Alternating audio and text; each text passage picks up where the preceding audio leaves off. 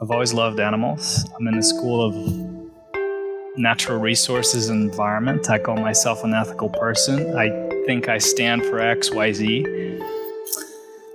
I don't really see these animals on my plates. I don't really see them in the labels. That is the joys of my life are absolutely standing on the suffering of these other beings that I say I love, that I was feeding carrots to in an ecological trip. How does that work? It doesn't work. So I got out of the movie theater and I turned to my friend and said, "Starts today, where we're going for dinner." That was February 15th, 2016, and I haven't changed since because it did not match who I wanted to be, and that was it. I've been trying to improve my vegan self ever since. That was Vitor Lira, and this is Techawat with Benjamin Morse.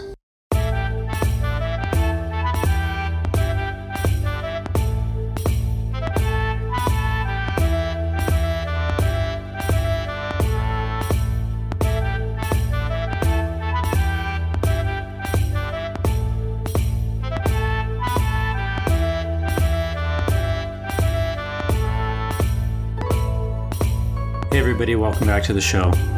Shouldn't we all just be considering vegetarianism, veganism, or leading with a plant-based diet as we move into some of the most crucial years we have ahead of us to fight climate change? Today's guest, Vitor Lira, will help us unpack his journey and why he decided to go vegan or plant-based about 5 or 6 years ago, and what really led him to that decision. Vitor was born in Brazil and has grown up as a really passionate advocate for environmental conservation, community empowerment, and sustainable developments. He adventured from his home country of Brazil to Massachusetts here in the United States at the age of 17. And within this time frame, going to boarding school, it was really a transformational experience for him. So we talk a little bit about that in this conversation. We also talk about our time together in the School of Natural Resources and Environment in the University of Michigan, which is now the School for Environment and Sustainability, where we both pursued our master's degrees together. And we definitely share that experience. And one of the beautiful parts about that time back in 2014 is we connected around soccer, or football, as Vitor would say, him being a Liverpool fan, myself being a Manchester United fan, but really having profound respect for the game and for what it really helped both of us achieve in our lives and kind of instill the values of playing a sport growing up. In this conversation, we, of course, talk about veganism or plant-based diets, however you want to frame it. Vitor shares his story about what drove him to make the switch, and we explore various ways in which people around the world are starting to think about shifting their diets to a more climate-sensitive diet and more adaptive diet. So as we're shifting into the really crucial years here to combat climate change, I think diet is one of the pieces that doesn't often get talked about. I think there's a lot of reasons for that. We talk about some of those in this conversation, and I hope that you come into this episode with an open mind if you are currently not vegetarian or vegan, and that's totally fine. We're excited to share a little bit of our insight into our journeys, and hopefully we inspire you to just take another look at what you put in your mouth and really think about what that means for you in your own context. So we are, again, very excited to share this conversation with you, and we will jump into it in a moment.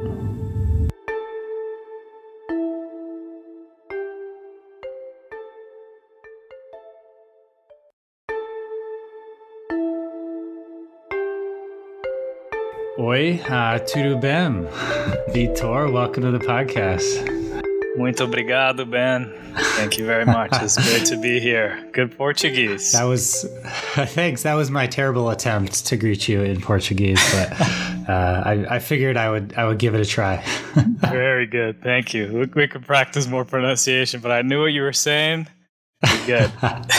That's all that matters. And actually, anyone listening to this that speaks Portuguese is just shaking their head right now. But I hope I get just a little bit of credit for trying. Absolutely. Awesome. Well, again, super happy to have you here. I know we could be talking about so many different things, and I've really been thinking about you for the past couple of months as I've been getting into this podcast. So I'm really glad that we were able to make this work. Great. I'm super pleased as well. The challenges that we're facing all over the world, the deep, thinking time that we have now to kind of rearrange how society really operates and copes with these challenges starts with us. And it's good to have conversations like these to clarify, even if it's just one thought and one action for a person, it's a big difference. And you're the kind of guy that I know really dives into these things and lives a life full of purpose. So I'm so glad to be here because you're one of those people that really spend life, to the fullest, I think, and analyzed life. So super proud to be here. I'm honored, man. It's very kind of you to say. I'm chuckling just a little bit because I'm thinking back of our collective time at what is now the School for Environment and Sustainability at the University of Michigan. Was the School of Natural Resources and Environment when we were there. And I'm laughing because I remember we went out to the Arboretum as part of our ecology course. Yeah. And we were doing all these little field tests and just kind of like, dusting off some field ecology skill sets. And I remember you and I were just kind of chatting about Liverpool, Manchester United, just kind of shooting the shit about soccer while at the same time just enjoying kind of each other's company and just being in the warm embrace of nature. So that was like a nice spot for our relationship to get seeded and to ultimately bud.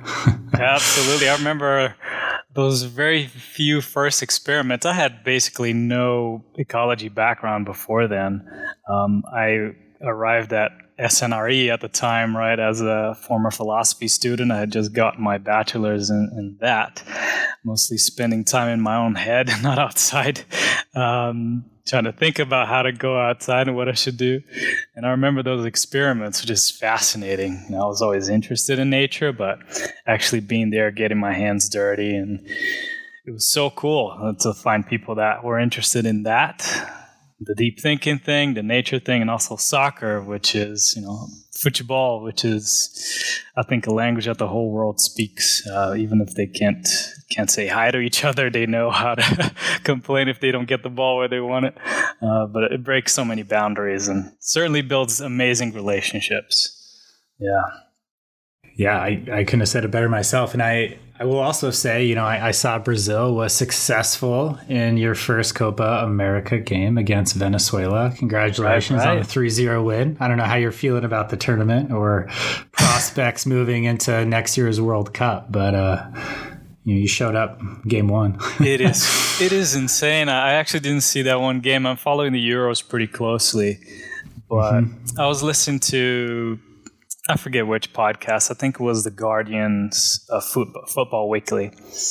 And they were introducing the Copa America, just kind of giving an overview of what's happening.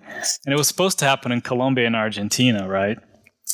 And I think CONMEBOL decided, we're going to have this, or CONCACAF, I forget. Anyway, they were trying to decide, okay, we're going to host this in Colombia where there's a lot of political unrest, or are we going to host this in Argentina where there's awful COVID cases? And they were like, no, can't do that. Let's put it in Brazil where we have both. So it is happening. My whole family's still there and they tell me what the situation is like. And it's unfathomable that it would happen in Brazil, but money moves more than reason, how things operate. So it's going on. The game is beautiful, but I think there's so much around it that is crazy. Yeah, that's such a stark observation. And I I think for me, watching some of the more recent Premier League games at the end of the season, where there actually were fans in the stands, like really threw me off, because I actually got so used to watching Manchester United play without any fans in the stands. You could hear the players yelling. You could like get into the game in a like slightly different way. And at first it was just super awkward, right? Like everyone was like, well, I'm just glad that we have soccer to watch or football to watch, because like we've all just been like in our own heads for the past 18 months. But it's definitely strange to see the fans and the interaction happening. I caught the U.S. as we saw off Mexico in the CONCACAF Nations Cup. That was crazy. Honestly probably the most entertaining and satisfying game that I've seen in many years. It literally had everything, and then the U.S. came out on top, which was also an added bonus. But there was somebody that a pitch invader, like some dude ran across the pitch, and I was just watching this happen with like everything that you just mentioned, just like COVID and the last 18 months and everything happening, and just like sitting in this surreal moment of this fan running across the field and just wondering like, craziness. Where do we go from here? You know, it's crazy. And I think this is accurate. I kind of glanced at Instagram earlier today, and France is playing Germany. And I think someone from Greenpeace parachuted onto the pitch today. I think that's what I saw today. So, like, it is unbelievable. Everyone's coming out of the bubble, you know, in some countries more than others or whatnot. And then you have this game, this competition. All these people get together. Who knows who's got what, who's got tested, who's got vaccine. And then this guy parachutes in. You know, Greenpeace is pretty crazy, and they do some pretty cool things. Leave it up to Greenpeace to be... yeah, right. That's part of me absolutely loves that. And then the other part of me just always looks at an organization like Greenpeace and just like very candidly acknowledges that, you know, y'all are a little bit extreme. Yeah. You guys are out there. You guys are out there. Yeah. One thing is saying we're here, and another one's parachuting onto a tournament, like literally while it's happening. That's crazy. Yeah. That's amazing. Well, so for this conversation, to try to steer things a little bit, we're already deep in it here. Yeah, it's good. You know, I really want to take advantage of your personal and professional training as a plant-based extraordinaire. I'm trying to think of how to describe you, but I think that is a good word that sums it up. Environmentalist as well, and I definitely want to like hark back to our time at SNRE in the environment school at U of M, and just say like you're definitely someone who's always been willing to learn more about others in order to genuinely foster those connections that ultimately empower people to transform. And I think, you know, one of these areas that our guests listening in right now would be interested in learning much more about is, you know, basically the 5 W's behind our decisions to go vegan or plant-based, whatever terms you want to use. We can also talk about the terms because those are fun, and really how our experiences, especially as athletes, I think has evolved over the years. So I definitely want to get into that. I think we also have a lot of room to kind of talk through travel, like especially you being from Brazil and kind of going on your own geographical journey, which also as a philosophy undergrad, I'm sure you had a lot of philosophical moments throughout that journey as well that we can unpack. So, you know, there's definitely a lot we can chat through. We already touched on football a little bit, but I think one of probably the best places to jump in here would be maybe to take it back to Brazil a little bit, which is, like I said, where you're from. And so you grew up in a city called, I'm going to totally butcher this, but Belo Horizonte. Is that really good? Is that close? That's close. That is close. So yeah, tell me a little bit more about like what that city's all about and what it was like growing up. Of course, and I'll just say this briefly. I think it was Arrigo Sacchi, the Italian legend, who says football is the most important things of the least important things. So I think it's important that we can start there. I think that's fine. It really moves the world, moves our hearts for sure. And thinking of Brazil, you know, my origins, you know, especially through the pandemic, I've been thinking about that a lot. And, I went into philosophy because I wanted to figure out what I want to be about. And, my background in Brazil, I was, when people think, oh, a Brazilian guy, if they're not watching a video clip, they're either going to think, it's probably, if they're not listening to my voice and picking up that I'm a male, right? They'll probably think, oh, Brazilian's going to be a beautiful woman. They're going to think of someone dancing in the street. Or the flip side is, a fairly dark-skinned, poor kid who played soccer amazingly talentedly and just exploded onto the world as a professional, and boom, Brazilian, there you have it. I couldn't be anything more different than those things. You're neither of those? I am neither of those. Sorry to disappoint. But, that's something I always thought about growing up. Our culture kind of venerated these sports figures that come from nothing, that have nothing, and their only shot in life is by being these heroes, these semi-godlike figures. And I grew up in a mid to upper class, very white kind of community. Not many of the friends and family of mine had to struggle for anything. We pretty much had everything figured out. We had to pick our career, and that was kind of it. And I thought to myself, okay, there's a path in life that everyone wants me to take. School wasn't really exciting for me for a very long time. And I loved the sport that everyone loved. I wanted to play it. I was pretty good at it till I was like 8. And I was a chubby kid with glasses from right about 8 till, I left Brazil at 17. So as I saw myself as such a different person from what society hailed as the end-all be-alls for this thing that they valued most, at least that was my perspective, right? Sure. The golden aim, the golden apple, that was a soccer player. And I was like, I'm a chubby kid with glasses. People make fun of me. They don't pick me for the teams just because of the way I look. And I fell out of love with sport, with soccer specifically, because I felt this doesn't fit me. The culture doesn't fit me. So I went inwards. I kind of went towards drawing. I kind of went towards learning English through music and some shows. Lots of Discovery Channel, hence the nature connection. And in Belo Horizonte is a big city. So every opportunity I had to go into the woods a little bit, kind of connect to the real world, real nature, I cherished this so much. And when I had the first opportunity to leave Brazil, big city, 2.5 million people, I think, and that was the 6th biggest city, I was like, I need something different to really see the world for the first time.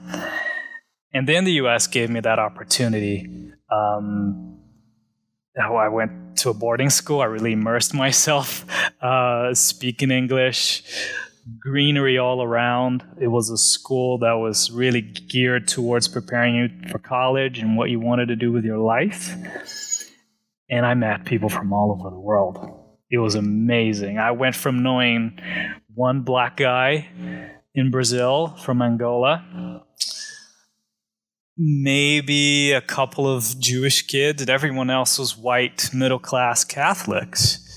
And that's a really thin slice of the world, right? We were essentially raised to kind of fear anything that was different, kind of be skeptic of anything that was different.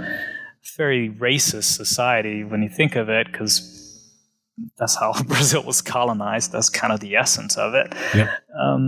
Drawing the lines. And the U.S. really started to open up the world for me. I haven't been to many countries, but that switch, as I went inward and realized I need to find something different that matches me, coming to the U.S. allowed for that. And then the vision for the world was kind of being built there, because I did get to taste lots of different bits of culture from students, and then college and grad school just kept on building there. Yeah, I mean, that's, hearing you talk through that, I think is really interesting on so many layers. I mean, the fact that you're thinking through your identity, and when you're 8 years old and you're kind of seeing this moment where you're not necessarily going to be the Ronaldinho or the Ronaldo or the next football player, that your society is already subscribed to every single Brazilian male, like, or at least the perception of that, right? And I think that there's that general stereotype or that trope, or even just like the role models that we are exposed to, and I'd just say the collective we, like, give us very false summits. Like, they give us these interesting things to ponder, but it, like, what strikes me when you're talking through that is I think of my 4-year-old and my 2.5-year-old, and I think about exposure, right? I think about trying to help them understand that the world is just so much bigger than any bubble that any one person is in. Yeah. And I think of, like, my own experiences, and I've talked about this on the podcast before, but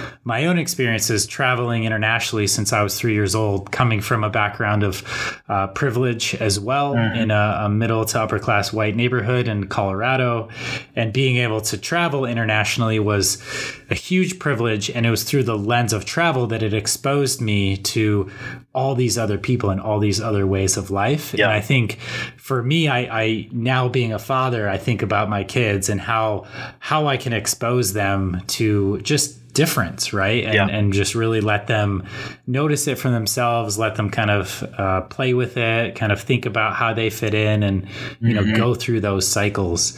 When you were growing up, were you aware of these differences, or was that something that you kind of came into your own once you were able to get out of Brazil, or even just get out of that younger mentality? Like, at what point did that switch kind of get flipped for you?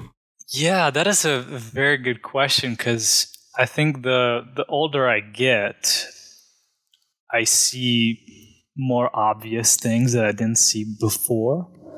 For example, something that's very common in Brazil for the middle upper class folks is to have a maid or someone that works with your family.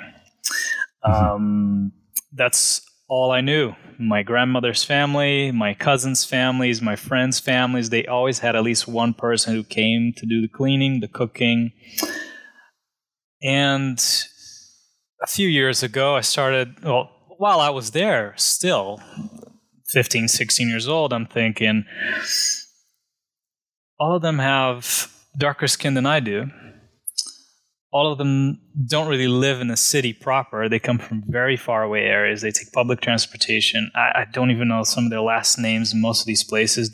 People use single names, and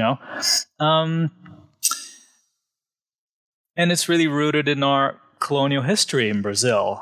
Yeah.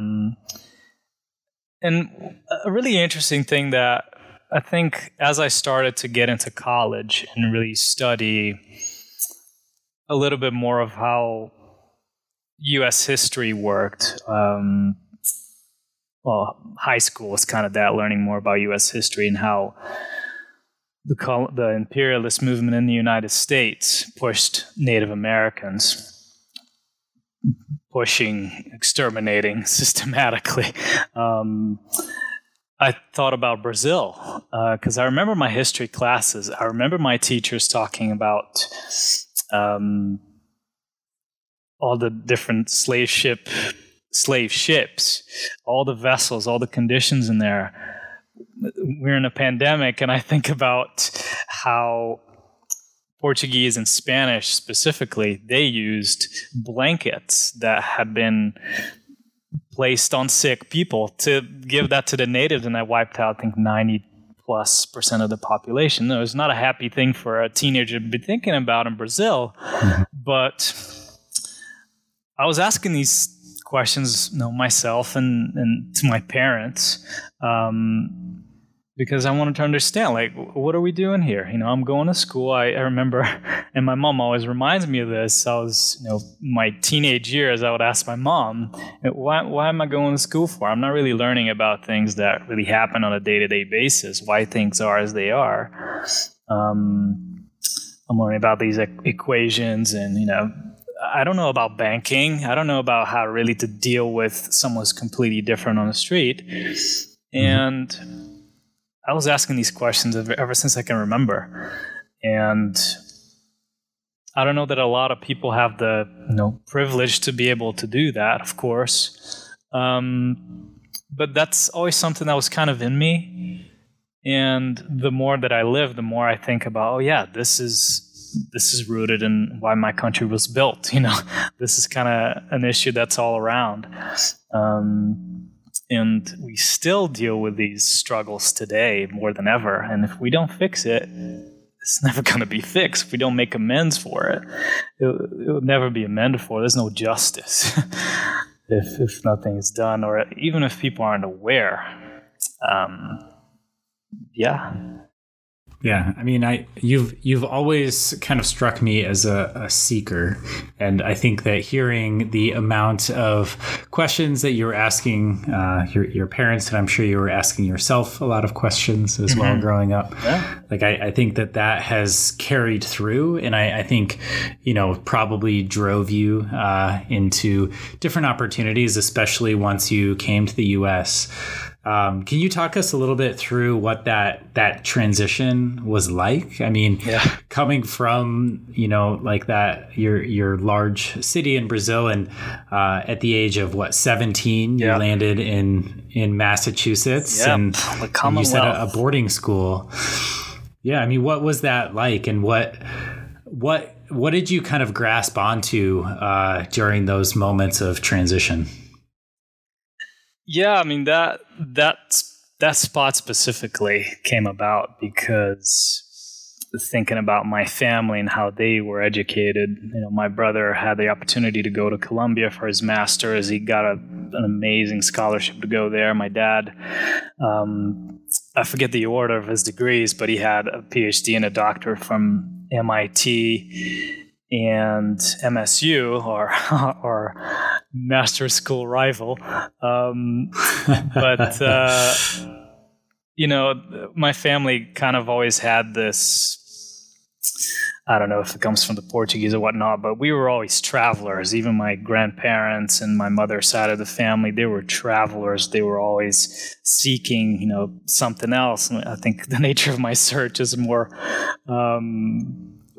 I don't know if it's better or not, but I think I always had a search for something beyond myself and something that felt really essential and benefic for more people than myself. And then the U.S. was always this spot. In Brazil, everyone wants to go to the U.S. and go to the promised land of the American dream, blah, blah, blah. And I had a feeling there was something here for me. There was a quest here that I needed to figure out. And I listened to some music for a couple of years before I came, and I had a couple of, they were actually British schools outside of day school, a couple of extra hours for maybe a couple years before I came.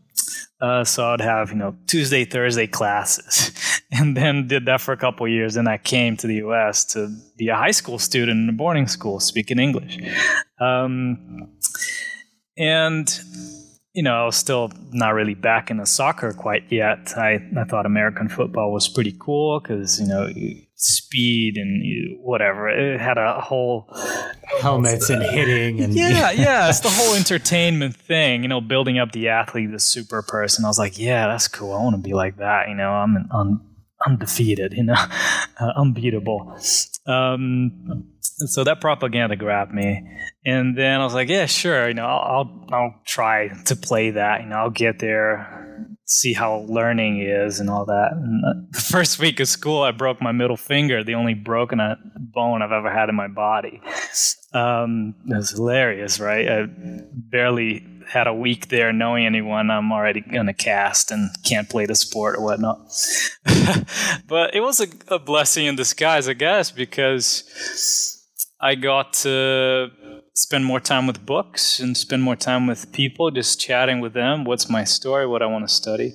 And I found myself for the very first time falling in love with learning.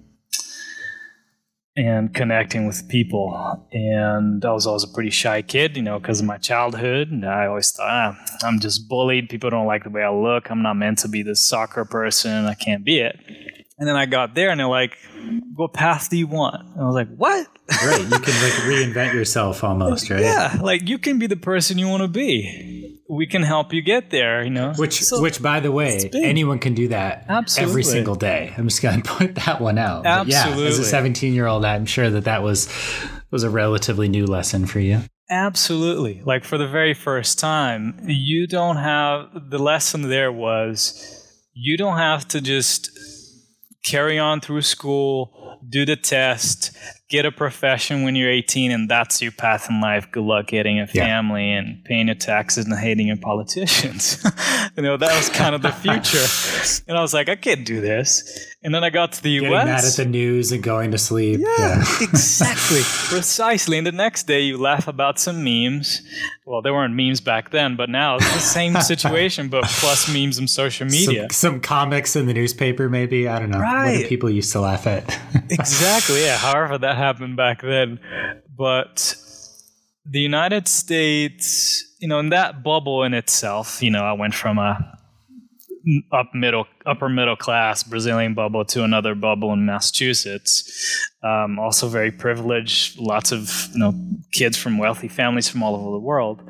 I was incredibly lucky to have that opportunity, and I made every second of that count. And I got my best grades that I had ever gotten. I made the most friends that I've ever made.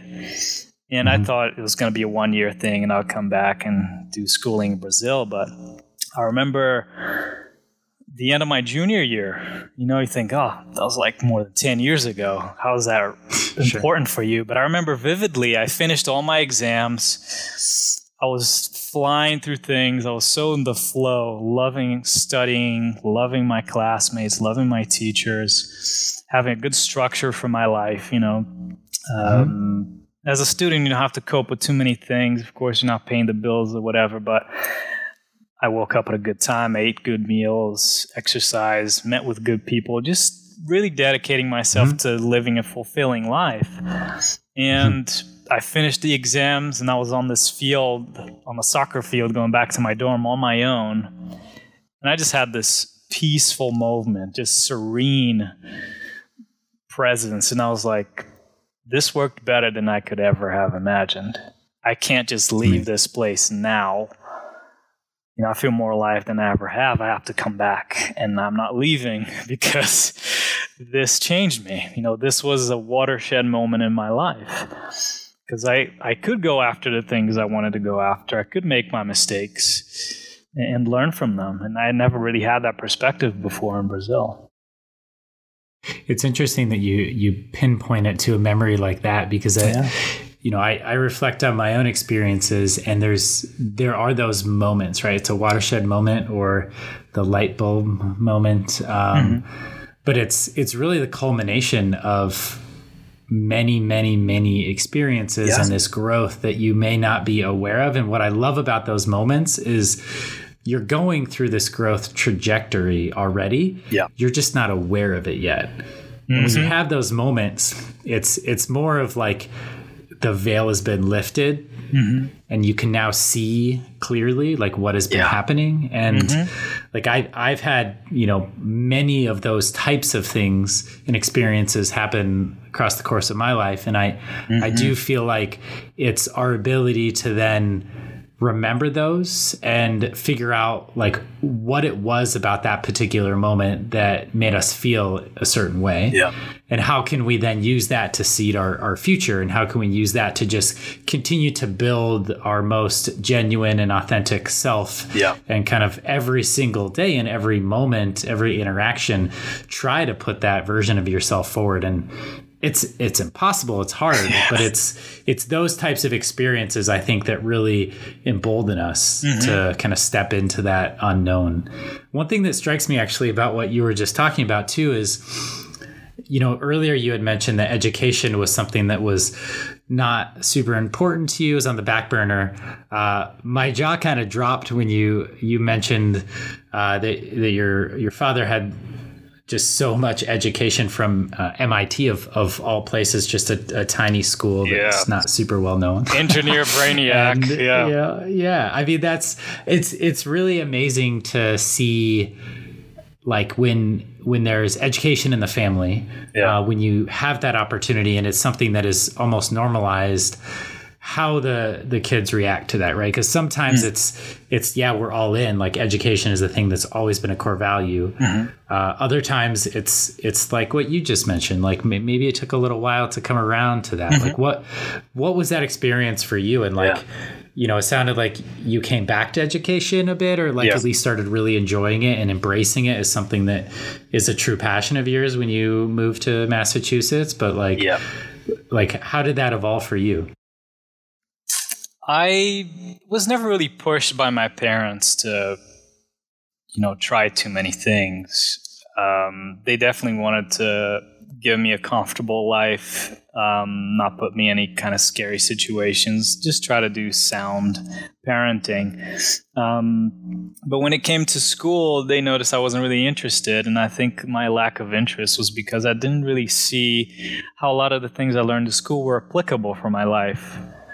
How I really explained where we are today and why, how to get through today and what comes tomorrow and how you can get there. I didn't really have a sense of that. We learned about colonialism, but we didn't really learn about why society is the way it is because of it.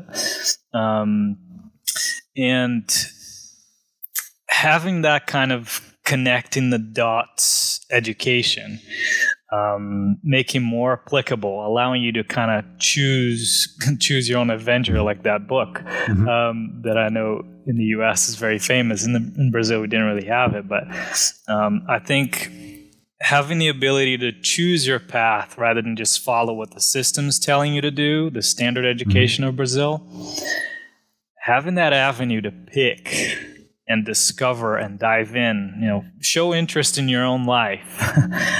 That gave me the ability, the opportunity rather, to gain abilities that I thought were interesting.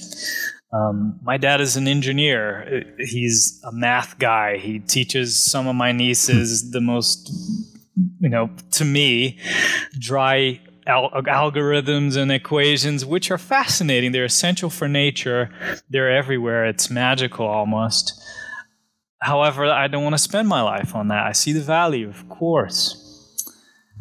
But I always thought of myself as someone who needs to go back inside, look at the roots of what I can do, what she can do, what he can do, what it can do, whatever. And then piece together an existence for myself that made me, satisfied and made people around me a little better. And the United States gave me an opportunity to kind of understand there's all this knowledge out there. Find yourself in it. Try some things, play some sports, try some art, cut yourself, fall, get some D's, whatever. And some of it was guided, some of it was not. I had some good, amazing teachers and professors, some good college counselors or whatever. But I think having that experience out of the bubble of standard education of what Brazilian culture taught me allowed me to really see the world, see myself in it, and then realize, okay, you gotta go do philosophy to know what you're here for. Why do people think the way they do? Why is society this way? And then what are you going to do about it? And I was like, okay, environment's forgotten. People don't really think about it. They don't have to slaughter their cows. They call cows all the different parts. They don't know that their food is cows, And this is the world we are in today. So the pieces kind of came in as I realized I have all these pieces. I don't have to just play with one puzzle. I can kind of make my own. And it changed. Education for me is like, it's really what makes life amazing. You mentioned I'm like an expert in plant-based and whatnot. Like, I don't think I'm an expert in anything because I am always thinking, something in philosophy, which is epistemology. Like, how do you know this? How do you know that you know this?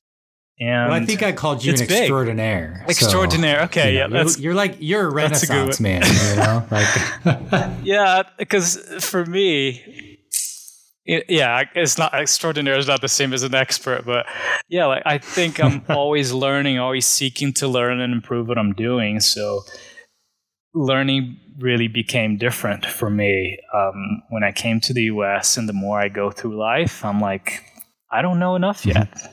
I can't help enough people yet. You know, I can't help myself enough yet. Yeah. I mean, that makes total sense. And I think that aligns really well with my general philosophy about learning as well. I mean, I think that every single person you meet, you can learn something from them. And I found that once I really was able to get out of my, I wouldn't call it necessarily a bubble, because I think that there were definitely many, many, many times where that bubble was punctured growing up. But I do think that when I was able to get out and study abroad in Australia, which was my first time living without my mom and dad and sister, like within a 10-minute drive of myself, I kind of had one of those watershed moments again of, like what you mentioned, of being self-sufficient. But then it was more than that. And I think for me, it was about the ownership and the self-efficacy of being able to choose the way in which I spend my time. I get to choose the way I interact with the world. And the school of life is so incredibly rich, right? And I think for me, it was always a balance between experiential learning and like academic and theoretical learning. And that still, I think to this day is like always kind of top of mind for me. And I think about things like growing up playing soccer and learning how to play on a team and accountability and teamwork and communication and dedication and training and like those things that you learn as an athlete. It applies to your life, right? And that you know, my wife and I talk about that all the time. She played basketball growing up, and it was very similar.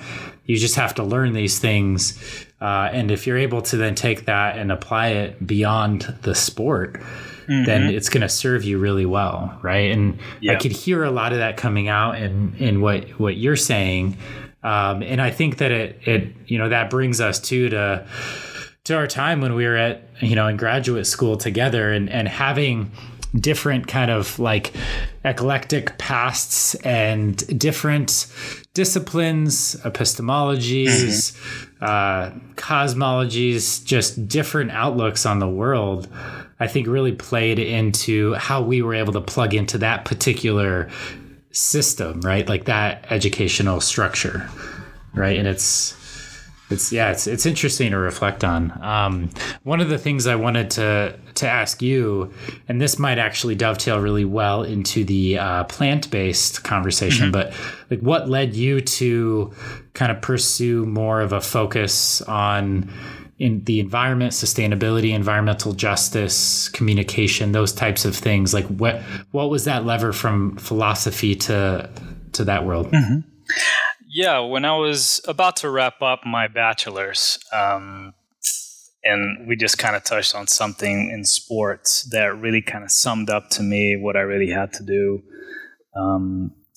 There was a notion of the microcosm, so the way things operate at a very microscopic level, daily actions, that kind of thing, and the macrocosm of the world, how things operate at a big scale.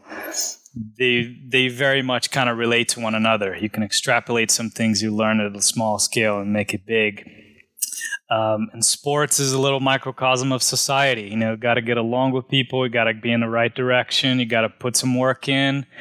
You make some mistakes. You have some big moments, and you can blow that game. You can blow that save. You can win the championship or whatnot. Then the next day starts over again.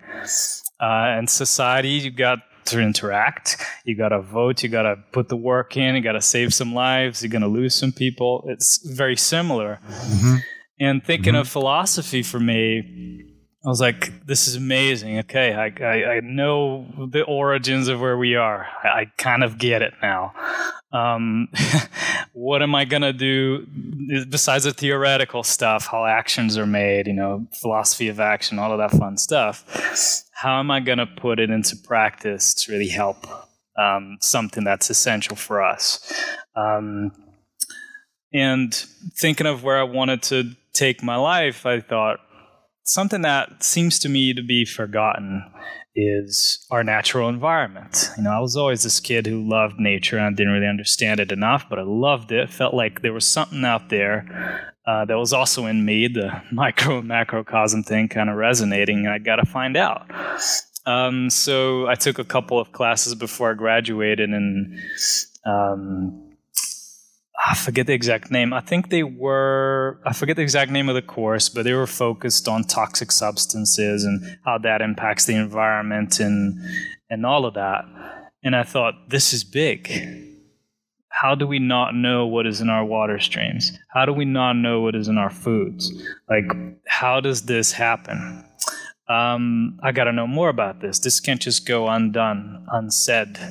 I got to look at it. And getting into graduate school in Michigan, I had that opportunity to really dive into environmental justice, to learn about not only don't people know enough about the impacts of big industry and agriculture and all that, but those who can cope with these issues the most, those who really struggle, they're in the outskirts, they're not really recognized, they get 7-fold, 10-fold, 100-fold the crappy situation than the people with privilege. So at the end of college, I started to get the sense that the environment was something that was kind of essential to us, the root of where we are, the ever-present thing that keeps us alive, that we just kind of tune it out. Oh yeah, it's some greenery out there. I'll get my food at a grocery store, and not really put together lots of those dots. The dichotomy that we're separate from nature. Yeah, exactly. I mean, the Cartesian model is great, but Descartes thought of himself as a mind without a body, right? I mean, if I remember it correctly, but if you don't sustain the body, if your food is not really getting your biome, your inner biome, your microbes to operate, your brain's not going to get the power to do all the fun equations to the moon. It's very simple, but the Enlightenment was an amazing time for some things, for us to develop new kinds of knowledge, but it was also a time that, some things that I studied in college that really showed, okay, we're really separating things here. The witches have different kinds of knowledge, and we'll burn them. But the priests and the artists, they're onto something. Let's do this math stuff instead. But everyone else, they're demon worshippers, right? And society is very much like that still today. Native American people from all over the U.S. that have amazing sources of knowledge, amazing tools and perspectives to kind of deal with nature, and see themselves in it. Not just standing on land, but really being part of it. That is a much more realistic way of dealing with the environment. And things like that especially in grad school, I really started to pin down. And it was a professor at MSU at the time that I got to interview for my master's project that really opened my eyes to even more of this separation between what accepted Western society does, accepted science in Western society does, and what so many other traditions have to offer, and how many people are just left out of the process because it's put in there for generations. So like you said, bit by bit, these things started to accumulate like an atomic reaction, right? And this becomes obvious after so long. Little trails. Yeah, I mean, I think it's apparent too when you're going through the various textbooks, whatever age. Like these are all decisions that an author and an editor made. Right. They're curating that knowledge, and the power dynamics and history of the way in which these educational resources are created are extremely fraught.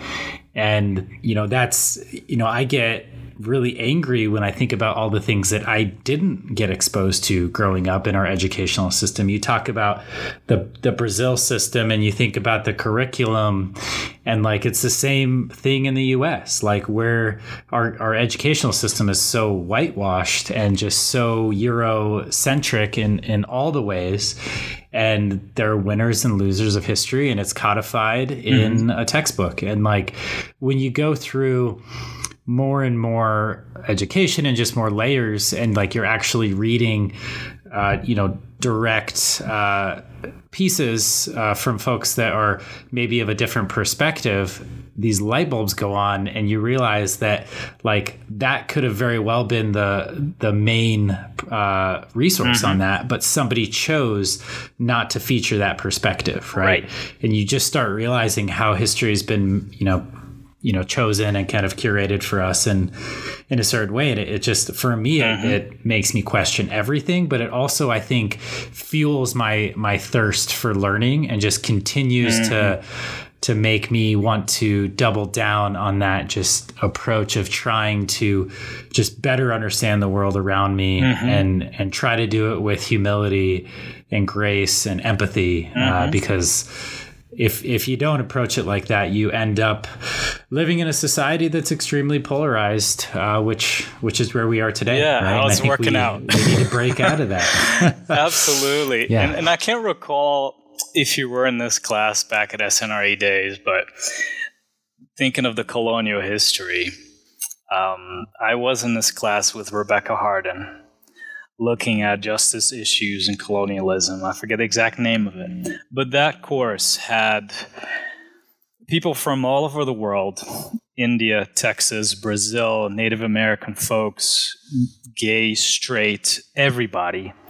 And Uganda, I can keep naming them. It was a small course, but it was just diversity in a classroom of 12 or whatever. And Rebecca Hardin, this angel of a person, just guiding us through the most important bits of knowledge that I think I ever had in one course, right? Just because it really explained a lot of the roots, that I came from. Oh, I saw this in history many years ago.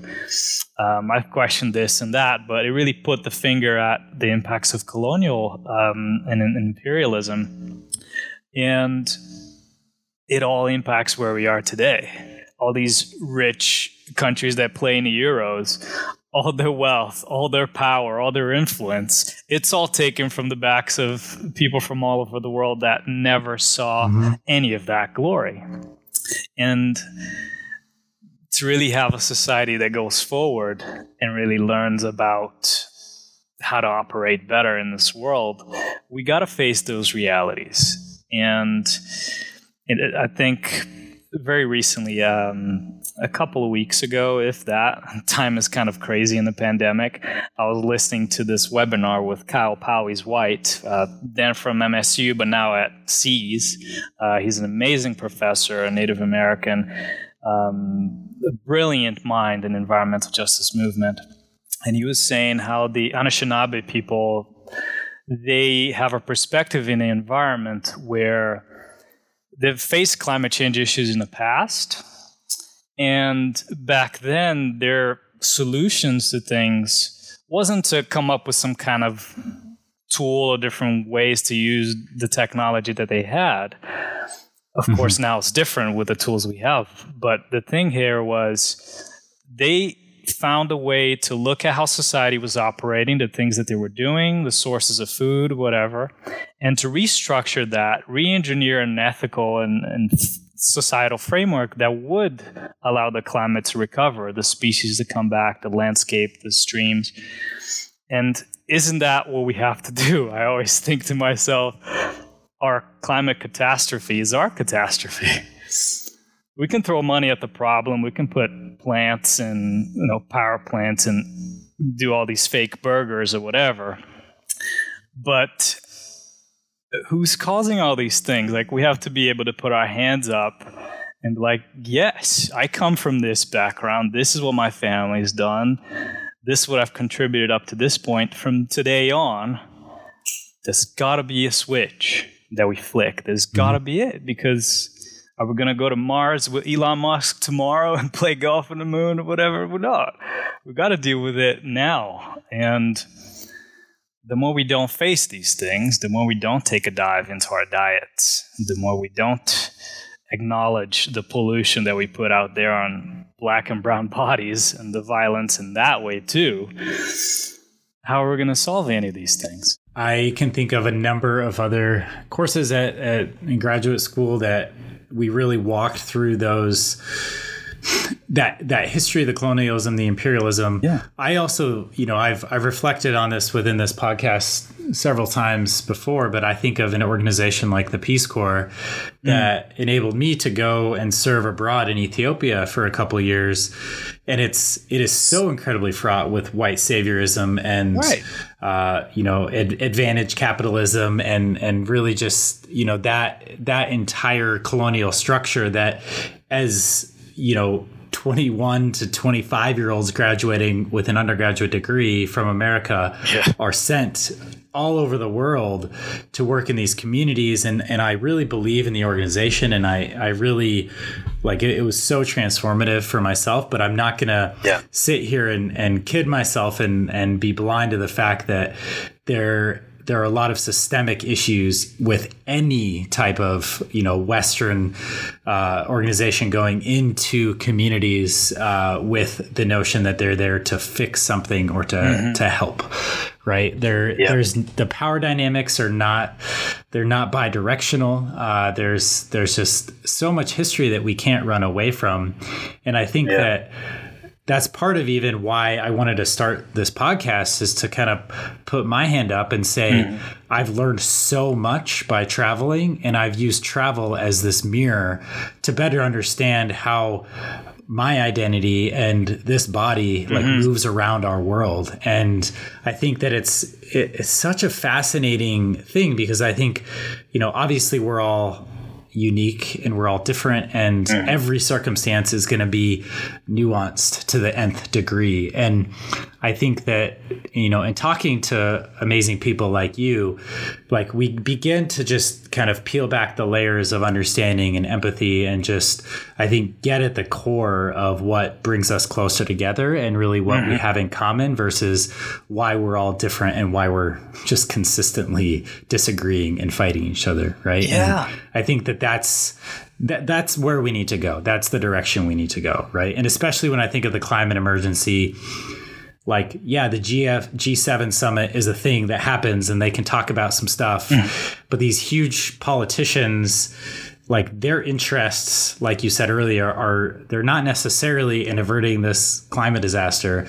Their interests are so much more complex and oh, we'll agree on something because now we need to subdue China, right? That's a response that they get. And I think that it's easy to get lost in the macro geopolitics of everything, because you're just so disconnected, and your ownership and impact in those spaces is virtually zero. We're just all kind of spectators at this point. But I think that there's definitely a lot of personal reflection you could do and really think about, what do you have ownership over? Regardless of the topic, but what do you have efficacy over? What can you change, right? Absolutely. Everything within us has a cause, and all the traveling that we can do, eventually our travels end up inside us because we have a baggage, physical, emotional, colonial, financial, whatever we call it. We come from somewhere along the chain, and from us on, something's going to happen, and we can choose what that is to a certain extent. We can be lucky or unlucky, educated, whatnot, but once you see some things, it's in your hands to see how you can explore that and help people with it. Be useful for yourself and society. That's always how I tried to be. And even in graduate school, when I became, educated in some things, it took a friend of mine who was a vegan to introduce me to a movie that flicked the switch at a very specific moment, which, people change what they're doing for different reasons. But it was a very specific moment that resonated with me and who I wanted to be. And I was like, I can't do this anymore. I cannot get out of this movie theater and call myself an environmentalist like Howard Lyman says in Cowspiracy. It was that movie that got me. He said that you can eat animals all you want, but you can't call yourself an environmentalist. And I thought to myself, I've always loved animals. I'm in the school of natural resources and environment. I call myself an ethical person. I think I stand for X, Y, Z. I don't really see these animals on my plates. I don't really see them in the labels. That is the joys of my life are absolutely standing on the suffering of these other beings that I say I love, that I was feeding carrots to in an ecological trip. How does that work? It doesn't work. So I got out of the movie theater and I turned to my friend and said, starts today, where we're going for dinner. That was February 15th, 2016, and I haven't changed since because it did not match who I wanted to be, and that was it. I've been trying to improve my vegan self ever since, but so I realized I had to quit eating. You just quit eating meat, cold tofu, and just stopped. Cold tofu, I like that. You try to sneak that in there. Yes, cold tofurkey. Yeah, man, it was from one day to another, no more animal products, and the big journey of discovery. Of looking outside and really trying something that was just different. I grew up in a house that would eat rice, beans, meat, potatoes, maybe some vegetables. I wasn't really into vegetables, and then try to eat some American foods in boarding school, whatnot.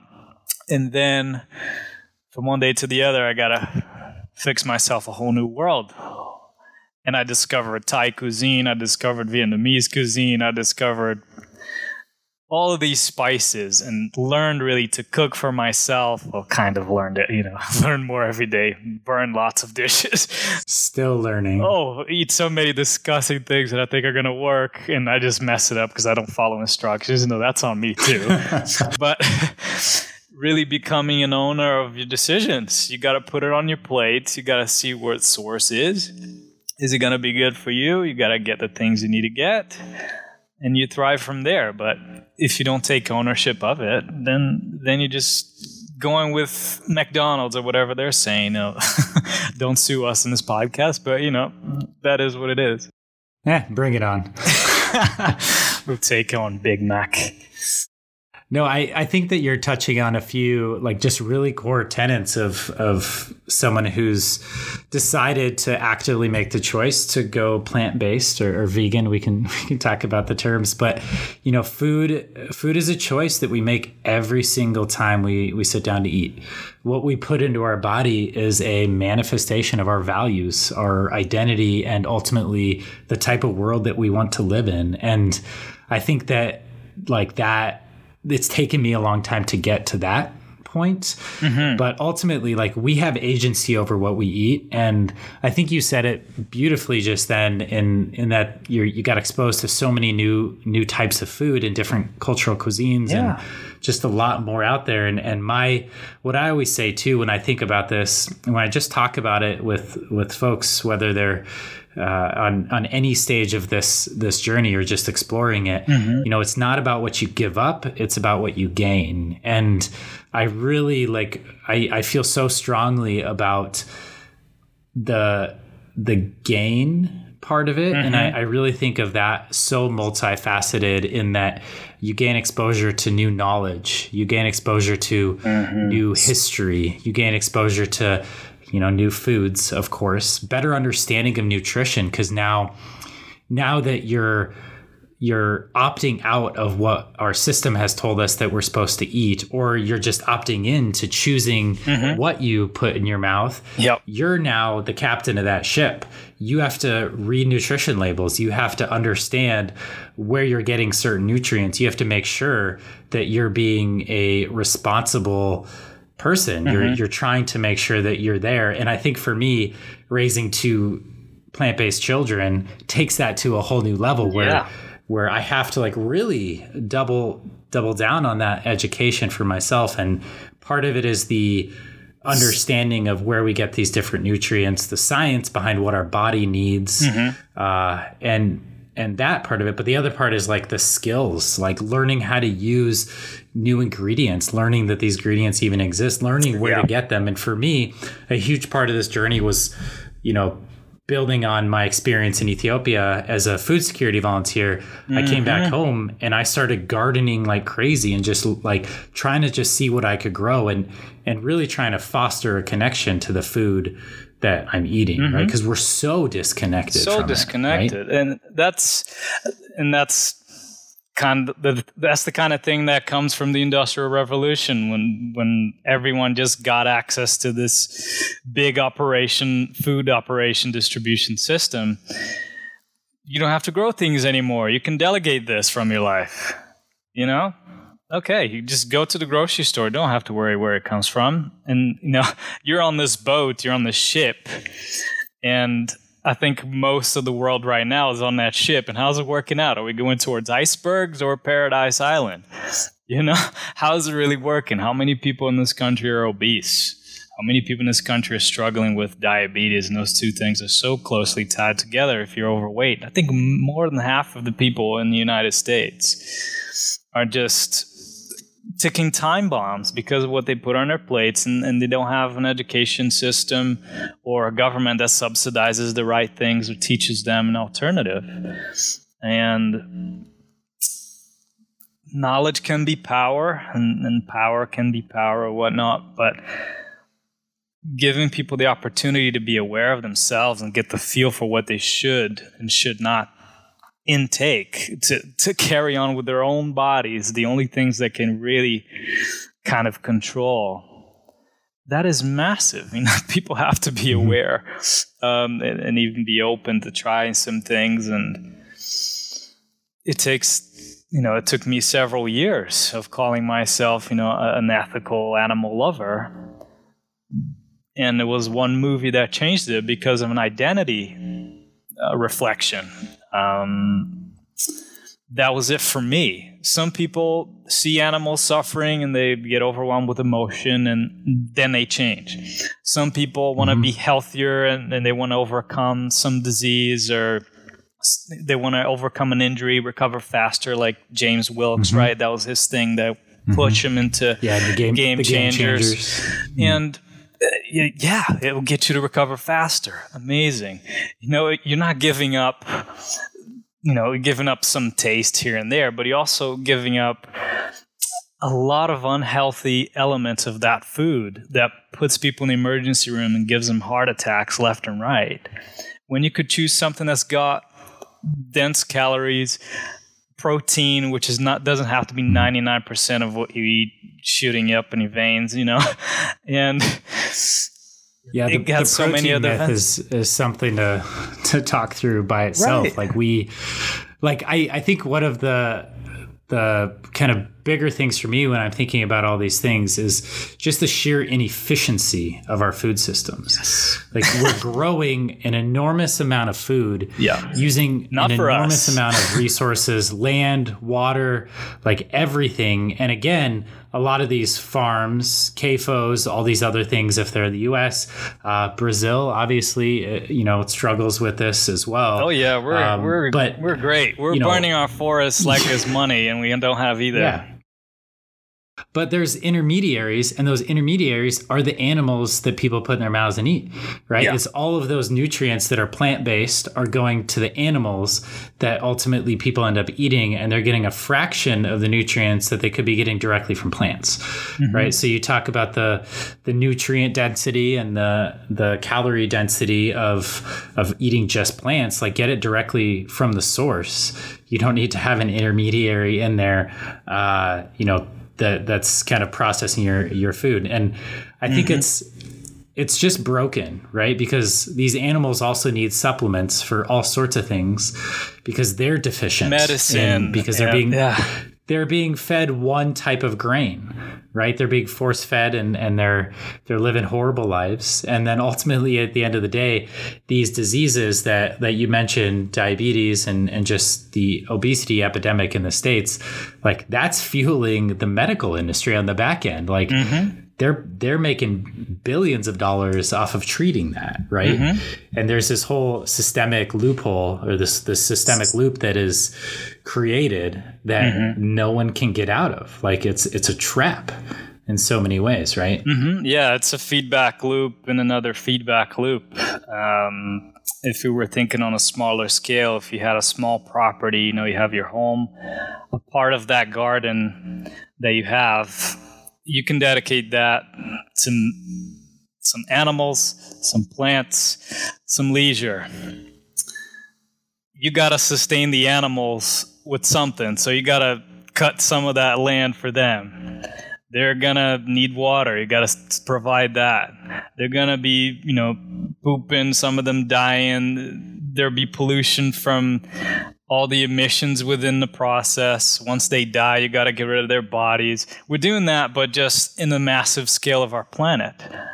And like I said earlier, this is the one home we have, like Greta Thunberg, she's no, it's a crazy situation where a teenager has to kind of give a reality check to the world, but she's got it.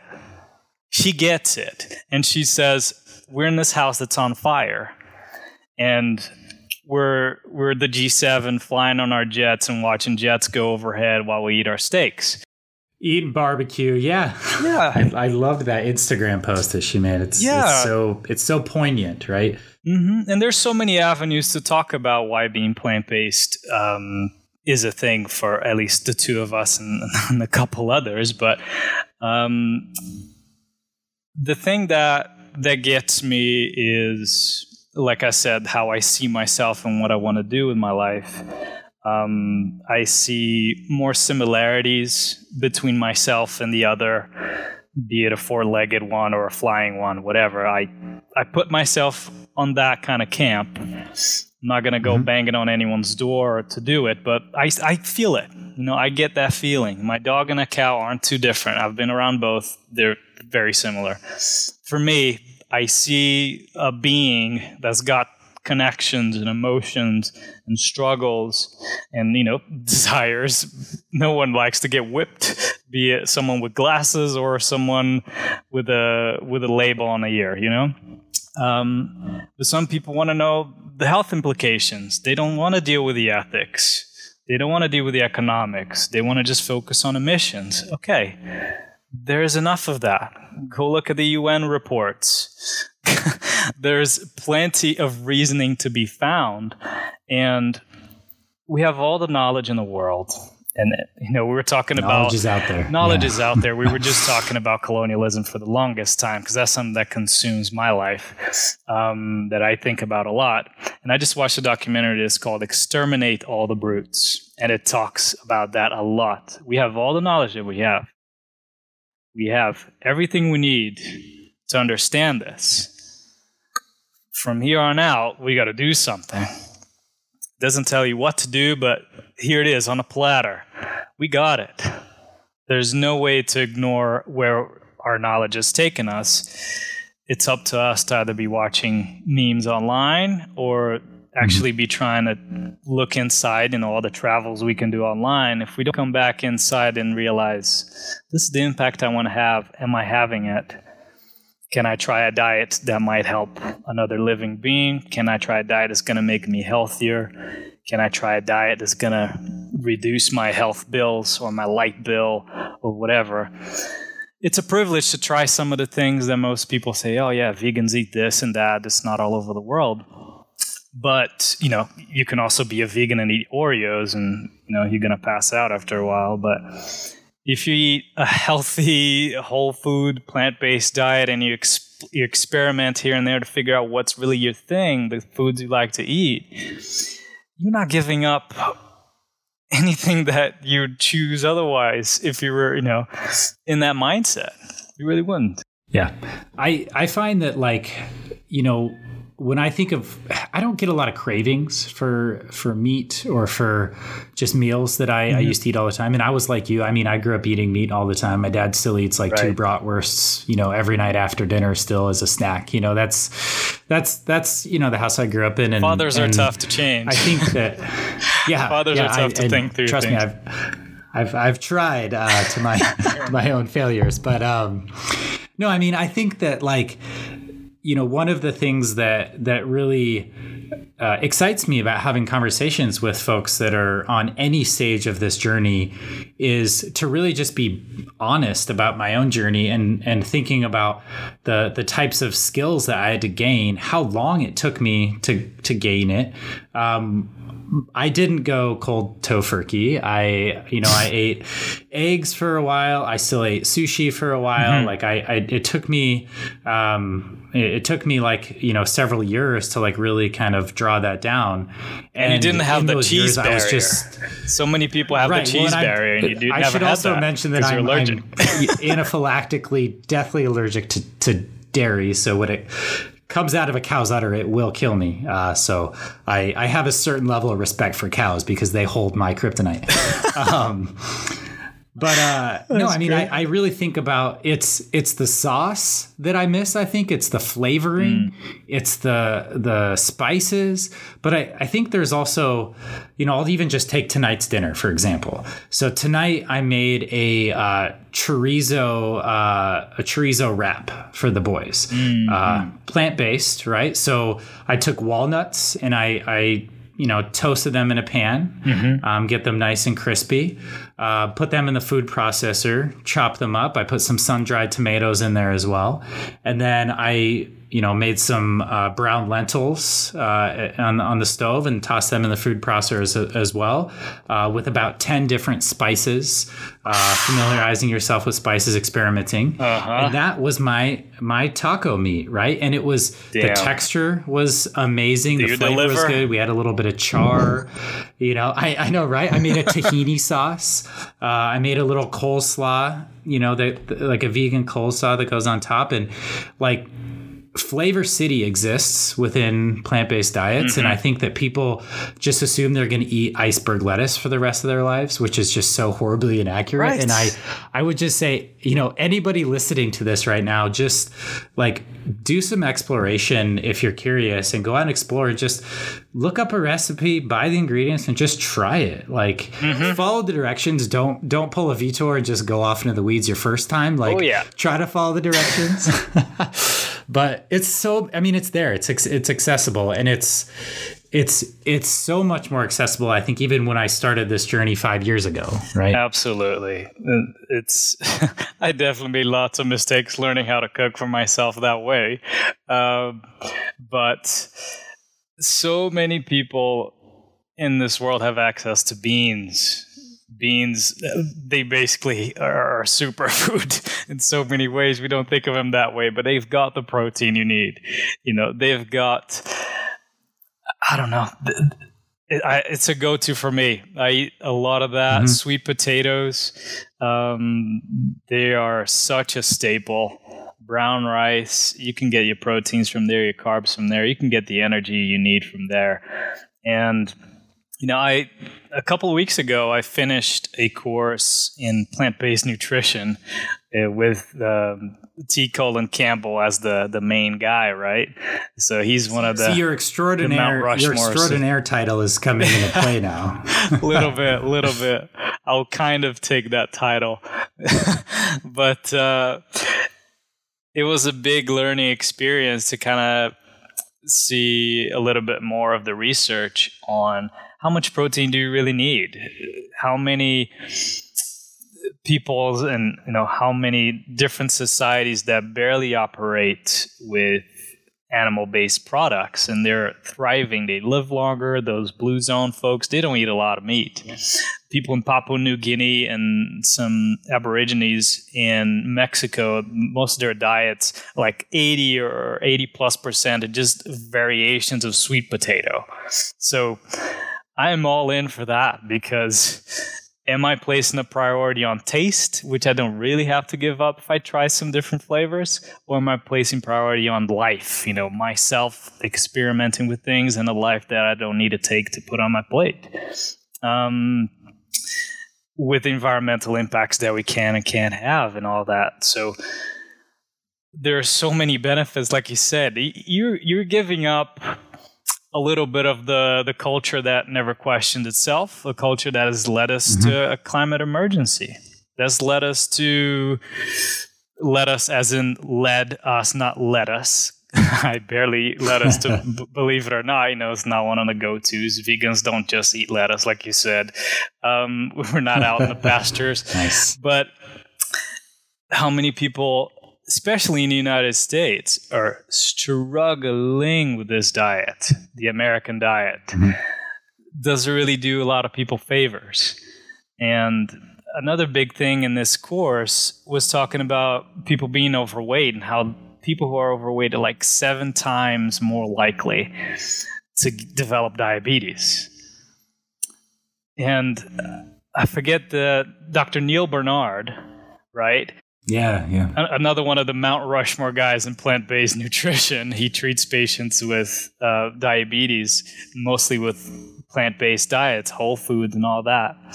And I recall he looked at 40 studies, and out of the 38, vegans were lighter than people who ate animal products. And if you have that relationship there with being overweight and diabetes, how about getting on the non-diabetic trend?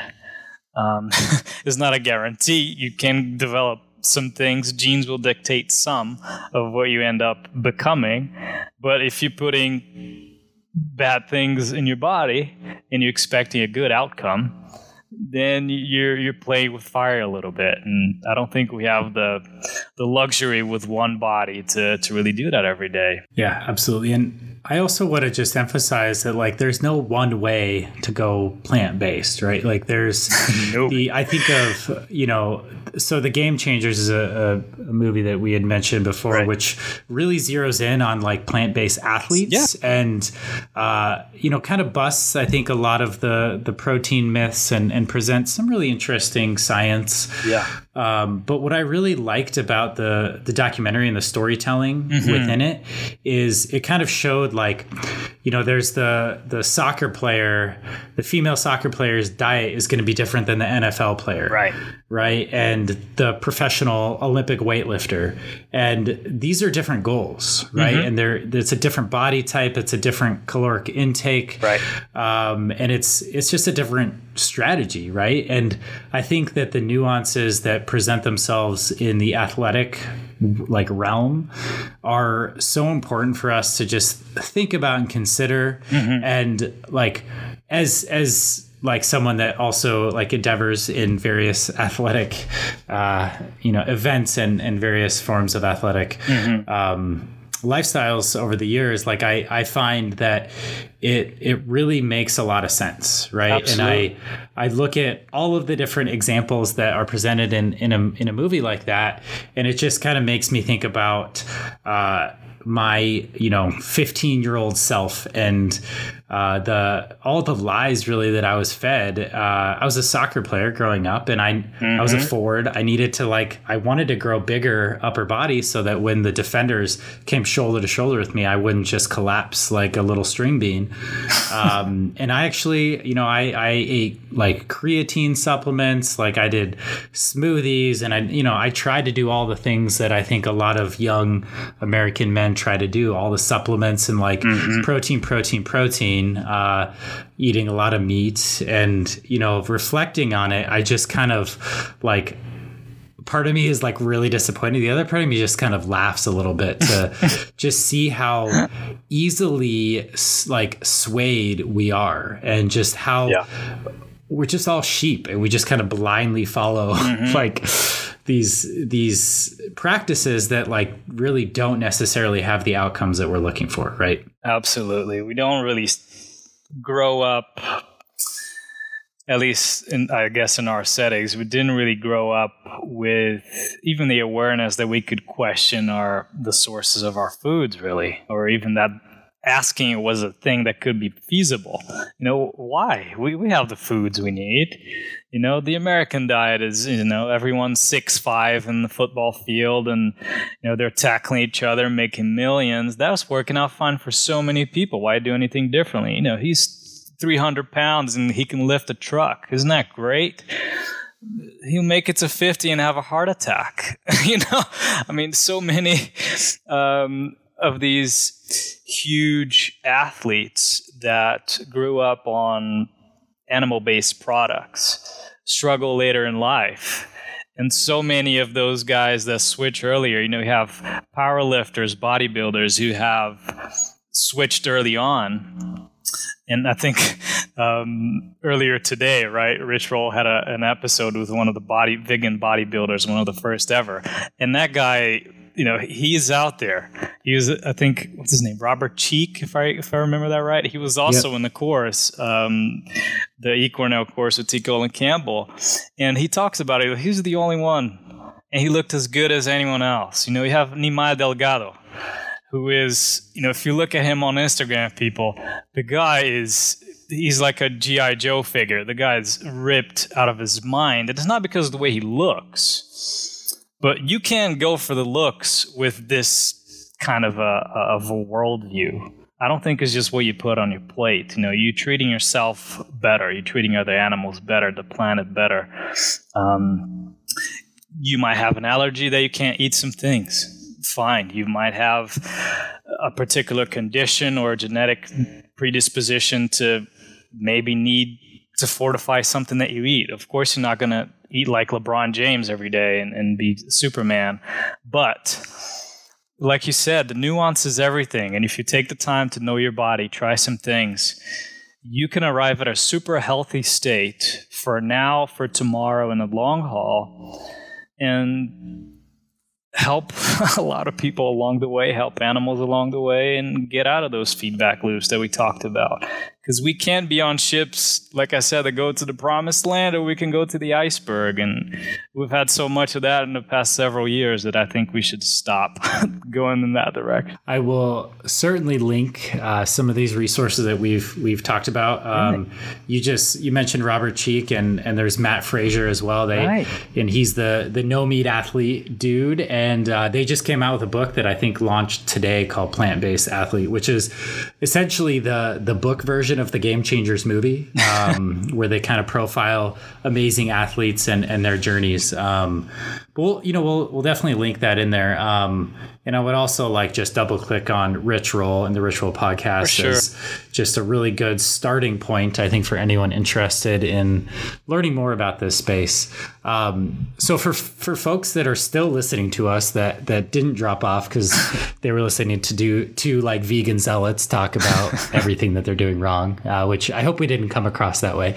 But for folks that are still listening, they're probably interested in exploring, at least to a certain degree, what a plant-based lifestyle might look like for them.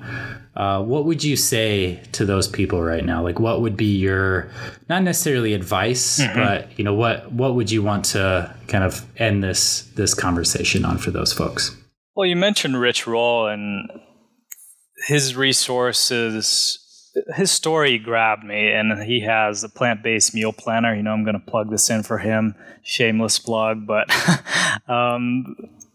it really helped me trying to try different kinds of foods, lays out some smoothies you can have at different times, different kinds of recipes, has a food cart in there. You can even get it delivered to your door. I tend to walk places, no smaller carbon footprint, but it's a lot in there that really helped me kind of structure my meals. And I struggle with that, thinking of time that I have to do some meditation, do some workouts, do my job, talk to friends in Brazil and all that. I have to be better about planning my meals, and that has helped me for a good time, learned me how to get more programmatic. Not turning myself into a vegan robot, but making sure that I wasn't just rushing between meals and grabbing an easy snack, but preparing ahead of time, having something in the fridge that I can toss together, make something new that was great. And also the 1-to-1 tribe, I found out about them kind of through Rich as well. He had an episode with Darren O'Lean, who's another superfood guy, brilliant. He has a show called Down to Earth with Zac Efron, and he has this organization called 121 Tribe, and I'm a big fan of theirs. His partner in that venture is Sorina Fredholm. She's a Romanian, just beauty of a woman, and she does so many cool diet plans, and you can have some cleanses and try a bunch of things out. I think she has a 10-day program to kind of get that started. Try it out. Super cool stuff. I think it's free. So those are a couple little bits, and kind of feel it out. If you like sweet potatoes, try a bunch of things with sweet potatoes. You don't have to just eat raw kale every day. This can be a super exciting opportunity. I went from eating, the standard American diet for a while and a couple of other things that made my life very convenient in graduate school, to really trying all sorts of cuisines, all sorts of different flavors, Indian food, Thai food, like I said, I absolutely love. Mexican food, you can make all these different things with some modifications. It's about trying. And if you're alive nowadays and you're not trying to change and adapt, like, who's really pulling the strings in life? I think it's so important to never just take things for granted. Assume that everyone giving you advice is going to take you where you need to go. So that's that on a food front. But as far as a life front goes, if I can interject, I'm not one to kind of tell people what to do. But I think a big thing, and we talked about this a lot today, is you don't need to take advice from everybody all the time. Listen to yourself. Take a look at how your life has gone, what you want to be about. Does X really mix with you? Does Y really mix with you? Do you really resonate with this? Are you doing well? Do you need help with whatever it is? Are you afraid of this? Are you excited about that? It takes some self-knowledge. You got to get advice from yourself on some things, and then go out and into the world and venture into different types of things. But you're not going to be your own dentist, doing a root canal on yourself. Don't try that at home, please, unless you're a dentist and you can master that skill. But there are some life decisions that are yours to make, and eating is one of them. It's a massive one that is very much overlooked, but I fully encourage people to think about that portion of it, because I went back into sports after leaving, like I mentioned way earlier, and coming back into soccer as a vegan guy, I can run more than a lot of people can. I can last more than I ever did. I feel like I'm really living my best life, even just physically. So I think that's big as well. You don't need to take advice from everybody on everything. Take advice from yourself, and then see who's got that additional piece of knowledge that can take you to the next step. And if you go plant-based and whole food, sweet. But definitely take some time for yourself, some self-love time, because I think we all need more of that. I constantly catch myself thinking, have you done this today? You should have done this today. It makes you feel great. Why haven't you? And I think it's time that we all care more about ourselves and the other, but it takes that exercise, that self-knowledge, and trying. I think we need to try things, not be scared of it, because it can lead to amazing places. And I think you and I, and Rich rolls in our pedestal, but I think it's worthy to admire what some people are doing, not to idolize them, but to see what works, because it can. Yeah, I mean, that's amazing advice across the board. And I really, I think of various chapters of my journey, and I think for me, it was finding that inspiration, finding the Scott Jureks or the Rituals, or, again, 2 men, ultra endurance athletes. So that makes sense for me. I got into that. That was a story that resonated with me. But there are literally hundreds, if not thousands, of these stories that are easily accessible, right? So I would just encourage anyone to just, go to Google, just start exploring, start kind of taking a look at the stories that are out there, and, plot your own journey, and just know that you're unique and your journey is going to be unique. And whether it's incremental over a 15-year period, or whether you go cold tofurkey like our pal here, Vitor, I did. There's a lot of ways to do this. And I just, I'm so incredibly grateful for this conversation, and I'm already thinking of episode 2 and 3 and 4 with you, because I really do want to dive into some of the minutia and the details with you in future conversations, because I think that this is, if not the most important thing that I'm talking about on the show, but I think this is one of the most important conversations we could be having. And I think it's less about the diet and more about the intersectionality that we've talked about before, the history with colonialism, the power dynamics, the systemic problems that we're collectively facing. And I think it's trying to just be honest with ourselves and trying to think about the roles that we as individuals play in our societies, and make that conscious decision to be part of the solution versus kind of closing our eyes and living our lives in the dark. Absolutely. Whatever darkness we're in, if we're not going to choose to be light, however we picture that, we're just going to be in the dark all the time. And we're going to keep sailing blind. And the Titanic went down that way. And I don't think society has the luxury of doing that. I mean, we can do it. Nature's going to be around after us if we choose to go out the way we're going now, swinging for the fences.